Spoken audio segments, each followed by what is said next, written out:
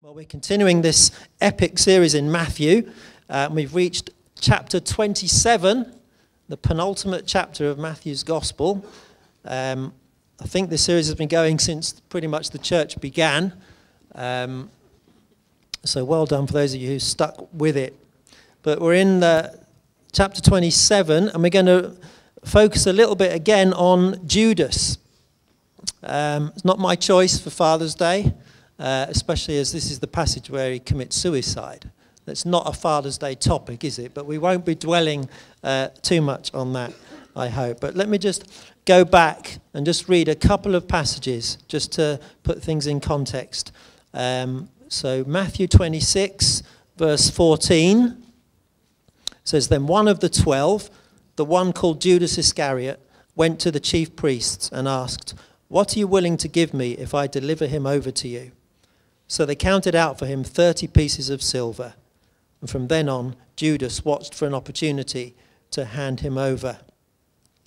And then going on in the same chapter to verse 47, "While he was still speaking, Judas, one of the 12, arrived. With him was a large crowd, armed with swords and clubs, sent from the chief priests and the elders of the people. Now the betrayer had arranged a signal with them. 'The one I kiss is the man. Arrest him.' Going at once to Jesus, Judas said, 'Greetings, Rabbi,' and kissed him. Jesus replied, 'Do what you came for, friend.'" And then chapter 27, verses 1 to 10. "Early in the morning, all the chief priests and the elders of the people made their plans how to have Jesus executed. So they bound him, led him away, and handed him over to Pilate, the governor. When Judas, who had betrayed him, saw that Jesus was condemned, he was seized with remorse and returned the 30 pieces of silver to the chief priests and elders. 'I have sinned,' he said, 'for I have betrayed innocent blood.' 'What is that to us?' they replied. 'That's your responsibility.' So Judas threw the money into the temple and left. And then he went away and hanged himself. The chief priests picked up the coins and said, 'It's against the law to put this into the treasury, since it is blood money.' So they decided to use the money to buy the potter's field as a burial place for foreigners. That is why it has been called the Field of Blood to this day. Then what was spoken by Jeremiah the prophet was fulfilled. They took the 30 pieces of silver, the price set on him by the people of Israel, and they used them to buy the potter's field, as the Lord commanded me." So, Judas. He's a perplexing character, isn't he? It's quite troubling to have to think about him. We're perplexed because we find it hard to understand. How could someone who knew Jesus so intimately, had been with him for 3 years, eventually betray him? We're perplexed why he could do it for such a small reward, 30 pieces of silver. Not a lot of money, actually, the price of a slave at that time. And perhaps most of all, we're perplexed because we're just left with that nagging question, was Judas really a free agent in this? Or was there a sense in which he was born to do this thing, that it was somehow his destiny? So there's some big kind of questions, aren't there, in the back of our minds about Judas. And in view of some of those challenges, some scholars and commentators have tried to present Judas in a kinder light. There are numerous theories, but perhaps they fall into one of three sort of main camps. There's one set of explanations views Judas as an honest patriot, that he came to the conclusion that Jesus was a danger to the nation, rather like the religious leaders did. And so what Judas did, he did out of love for Israel. A foul act, to be sure, but done for the right reasons, to avoid bringing the wrath of Rome down upon the nation.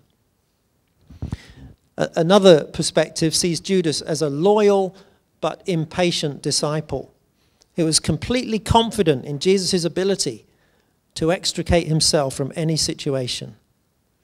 Judas had seen all the miracles. He knew what Jesus was capable of.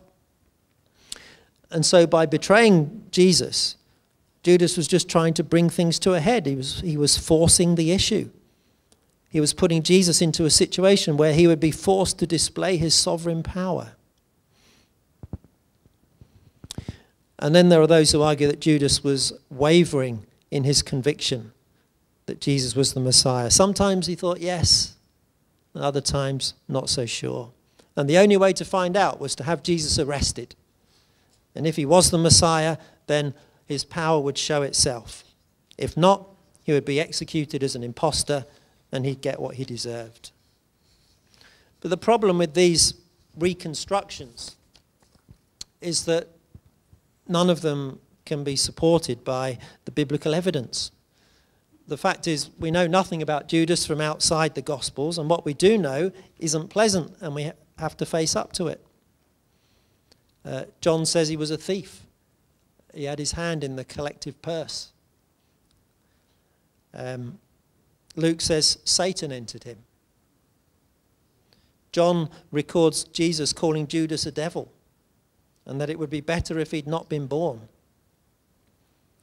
So our starting point must be that kind of sober realization and acceptance of what the Bible says, that sadly Judas didn't make it. Judas is in hell. And so as we come to this account, we have to sort of keep that in the back of our minds. So in chapter 27, we're told that as soon as Jesus was condemned, Judas was filled with remorse and he tried to return the money. But since this takes place at the temple, it's likely that this happened much later. This is probably after Jesus was crucified, in fact. Maybe he did realize too late that Jesus was who he claimed to be. We're never going to get inside the head of Judas, so we can only speculate. But whatever his reasons for betraying Jesus, he knows that he's done wrong. I have sinned, he said, for I have betrayed innocent blood. And the priests in the temple, they were supposed to be the people that you went to so that you could have your burden of sin lifted. But of course, they've got blood on their hands as well. They are guilty, and they reject Judas. What is that to us? That's your responsibility. And it's that refusal to take back responsibility, that refusal to help, I think, that seals Judas's despair. And then it says he goes away and hanged himself. And then the attention switches to the priests, and their main concern is how can we maintain ritual purity? What are we going to do with this money? We can't put it in the temple treasury, so they use it to buy a burial ground for foreigners. And Matthew quotes the Old Testament again to highlight this theme of fulfillment.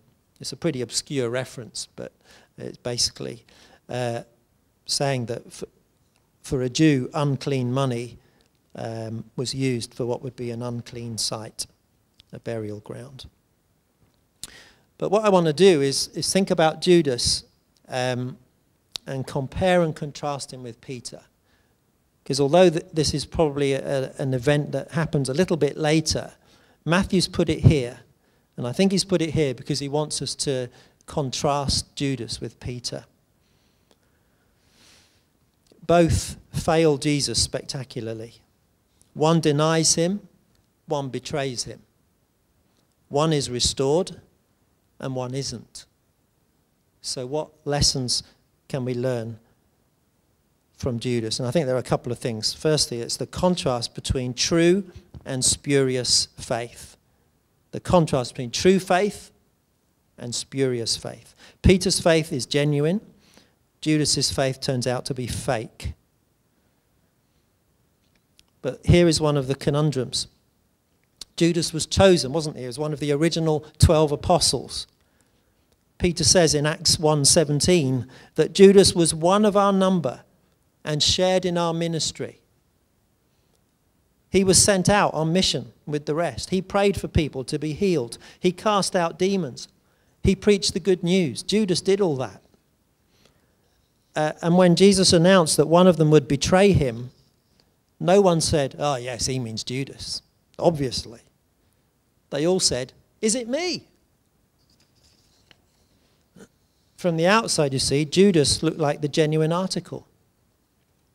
Now, we assume that his heart wasn't completely submitted because we know he was a thief. He was stealing. But Whether they knew that at the time or only in retrospect, we don't know. The point is, all the disciples had their flaws. And I guess the point to ponder here is that it is possible to give the appearance of genuine faith, even to be used by God, but not actually to be saved.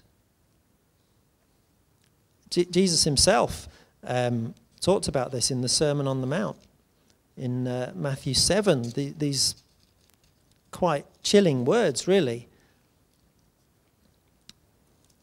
If I can find them, verse 21. Not everyone who says to me, Lord, Lord, will enter the kingdom of heaven, but only the one who does the will of my Father who is in heaven. Many will say to me on that day, Lord, Lord, did we not prophesy in your name, and in your name drive out demons, and in your name perform many miracles? Then I will tell them plainly, I never knew you. Away from me, you evildoers. You can profess faith and give every indication of being a true believer, and yet end up hearing those chilling words, depart from me, I never knew you. Now, you might know people who have fallen away after professing faith. You might know someone and they will say, yes, I used to believe. I went to church every Sunday. But, you can finish the sentence. I grew up. I got disillusioned with church. Someone hurt me. My prayers weren't answered. I met someone who didn't share my faith. All kinds of reasons why people turn their backs, throw in the towel. And Jesus indicated that there would be a mixed response to the gospel, didn't he, in the parable of the sower? In Matthew chapter 13, we're not going to turn to it, but just to remind you about this parable where the farmer sows seed, and that seed falls on 4 different types of ground. And in 3 cases, the seed comes to life. There is a response. But in only 1 is there any lasting fruit. Yes, sure, some people never respond. Their hearts remain hard. Some do respond. But they give up when trouble or persecution comes and it gets hard. Others give up when other things take priority, the worries of life, the deceitfulness of wealth. So Jesus is saying we should expect a mixed response. Another key passage in sort of thinking about this whole topic is Hebrews chapter 6. Verses 4 to 6.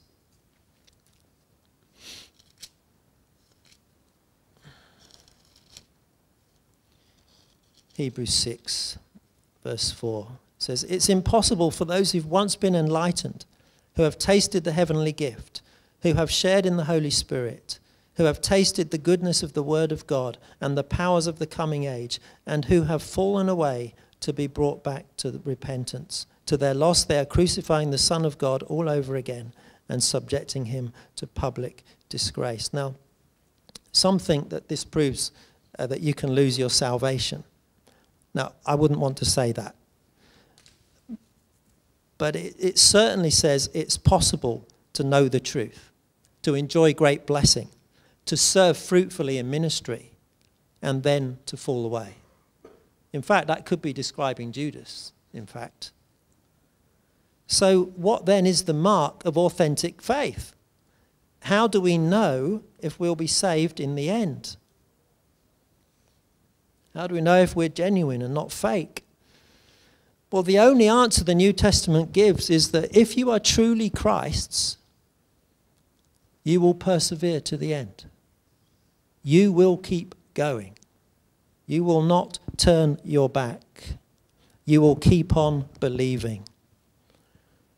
In Colossians 1:23, Paul says, salvation is only complete if we continue in our faith, established and firm, and do not move from the hope held out in the gospel. That's why the letter to the Hebrews is so full of exhortation and encouragement not to give up, not to throw in the towel. It says things like, let us draw near to God with a sincere heart. Let us hold unswervingly to the hope we profess. Let us spur one another on to love and good deeds. And let us not give up the habit of meeting together. Let us run with perseverance the race marked out for us, keeping our eyes fixed on Jesus, so that you will not grow weary and lose heart.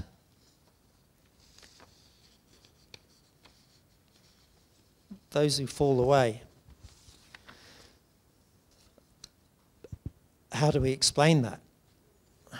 The parable of the sower leads us to expect it, but maybe there's a verse in 1 John chapter 2 verse 19 that possibly gets to the heart of the matter. It says, it refers to people who went out from us, but they did not really belong to us. For if they had belonged to us, they would have remained with us, but their going showed that none of them belonged to us. How do you know your faith is genuine? You keep on believing the gospel. You persevere to the end. So don't give up. Yes, it's hard. No one said the Christian life would be easy, and if they did, they were lying to you. As Carl often says, it's a narrow path. It's a rocky road. That's the Christian life. It's a battle. You get knocked down again and again, but the true believer gets up again and again. We can be down, but not out. As Paul says, we're hard-pressed, but not crushed, perplexed, but not in despair, persecuted, but not abandoned, struck down, but not destroyed. Judas is sadly there as a negative example for us. Don't be like Judas. Don't give up. Don't turn your back on Jesus like Judas did. May that not be true of us. True faith perseveres. So that's the first sort of theme, the contrast between true and spurious faith. But there's a contrast between worldly and godly sorrow. Worldly and godly sorrow. Paul talks about two different responses to our sin in 2 Corinthians 7 verse 10.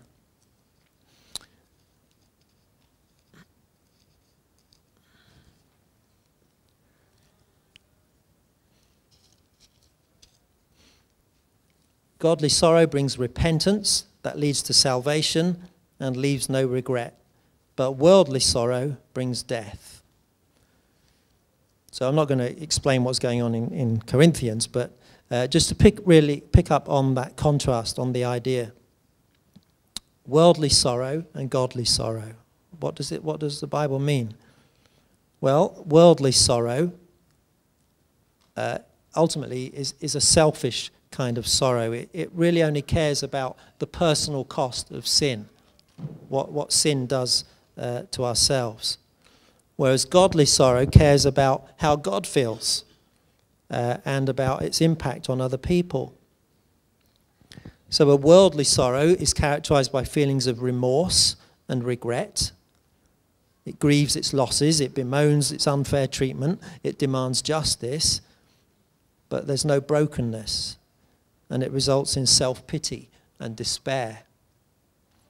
Godly sorrow is characterized by a recognition that all sin is against God, firstly, but that it also hurts other people. And it seeks forgiveness because it wants fellowship with God to be restored. It understands that Jesus has paid for all our sin with his blood.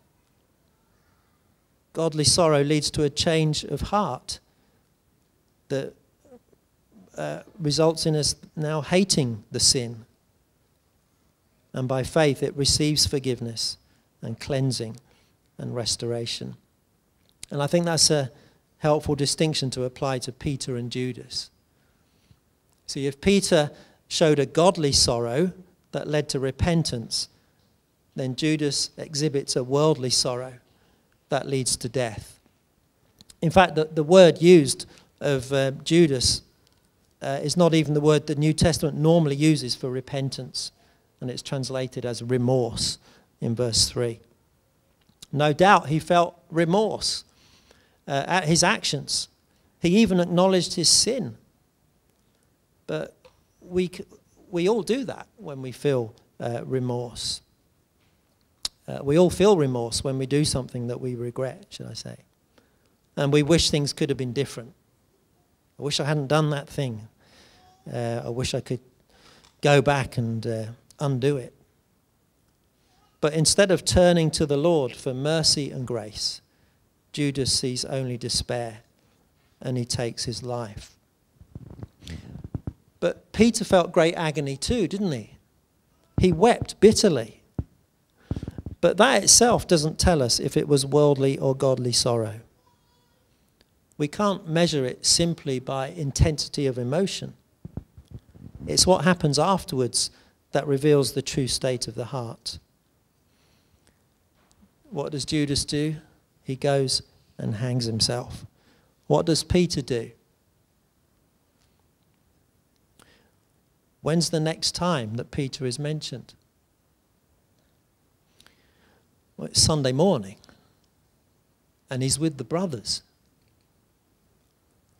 See, he's gone back to be with the other disciples. He hasn't cut himself off, which is what we want to do when we feel self-pity. And when the women come and report that the tomb is empty, he runs. He runs to see if Jesus is alive. He runs to Jesus. He's hoping that fellowship might be restored.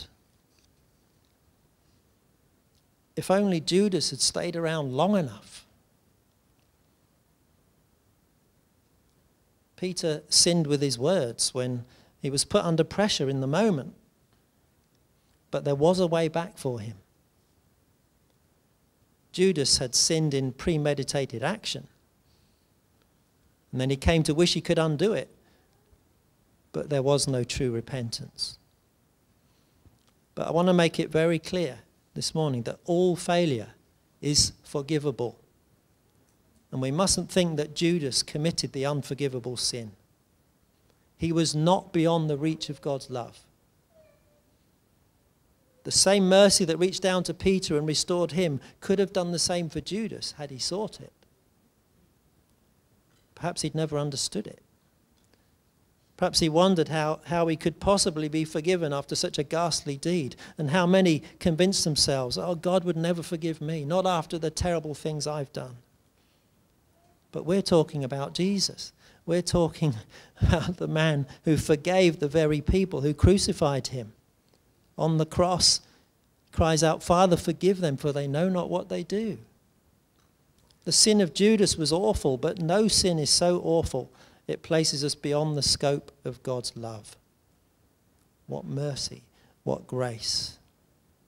What Judas did was forgivable, but he did not seek forgiveness. Therefore, his sin remained unforgiven. And that's the tragedy. But what do we do with our sin?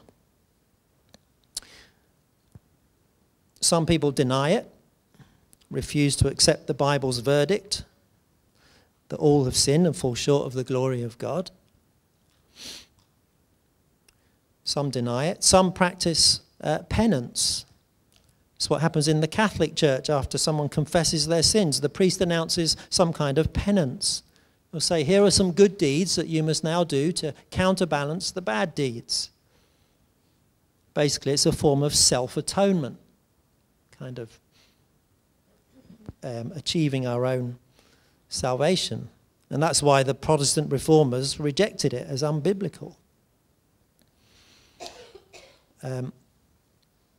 Remember the scene from Saving Private Ryan, if you've seen that film, at the end when Tom Hanks is dying on the bridge and his last words to the man that he saved are, earn it, live a life worthy of the sacrifice I've made for you. When Jesus was on the cross, he didn't cry out, earn it. He said, it is finished, didn't he? So evangelicals reject penance in favor of confession, and rightly so. 1 John 1:9 says, if we confess our sins, he is faithful and just and will forgive us and purify us from all unrighteousness. But confession on its own doesn't go far enough. Saying I have sinned is a start. Receiving forgiveness is the next step. But then we need to go on to repentance. Repentance is the change that follows, so that we do not just go on repeating the same destructive cycle. Repentance means to turn around 180 degrees. That's what it means, literally, to turn around.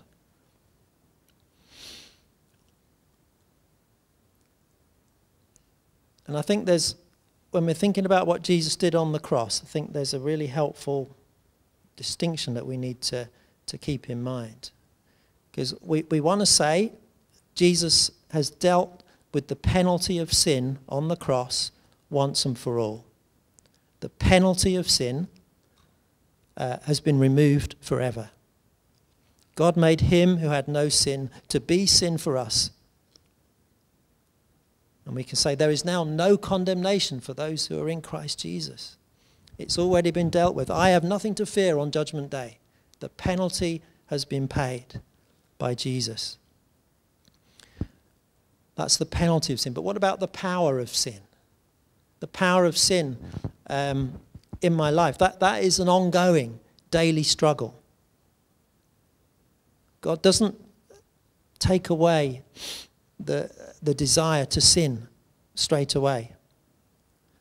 There's an ongoing struggle. And that's why repentance is necessary. True repentance is expressed in visible, tangible, and practical life change.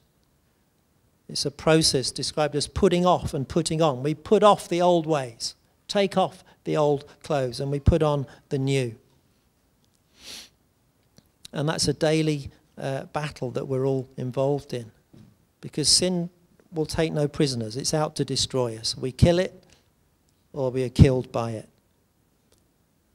And repentance is the means of putting sin to death and being transformed into Christ's likeness. That's the path that Peter took, and that's the one that we need to follow too. So just to sum up as we draw to a close, a few final thoughts about Judas. I think one of the real tragedies is that his role was probably unnecessary. Just reflecting about this, Jesus was going to hand himself over. Whatever. He was going to go to the cross. He wasn't hiding away. And in John's Gospel, when the soldiers come to arrest Jesus, Jesus steps out and says, "Who are you looking for? It's me, I'm Jesus, I'm the one you want." And then he has a dialogue with Judas. Do you still want to go through with this, Judas? You're going to betray your friend with a kiss? Judas still had a choice, even at that point. So why is Judas in hell? Well, it's not because he took his own life. Suicide is sinful and irreversible, but it's not unforgivable. It's not the deed itself that condemns him. It's his lack of relationship with God. Nor does Judas miss out because he betrayed Jesus. Yes, it was an evil deed, but he wasn't the only one to let Jesus down that night. Nor should we say that Judas was destined for hell from the beginning. Judas was a free agent throughout his life. He made choices, and as long as he remained with Jesus, there was hope. But he gave up on Jesus. He turned his back. Perhaps he never surrendered his own agenda to Jesus. Over time, he hardened his heart and didn't pursue repentance. And when he went to the chief priests to confess his sin, it was the sorrow of regret. Instead of looking to Jesus and finding hope and forgiveness, he looked inward and found despair. But no one has to live with the misery of regret. Nothing puts us beyond the mercy of God. There is always a way back. And that should be, it's a sobering message this morning, but ultimately it's got to be a message of hope. Do not give up. Keep your eyes on Jesus. Let's have a moment.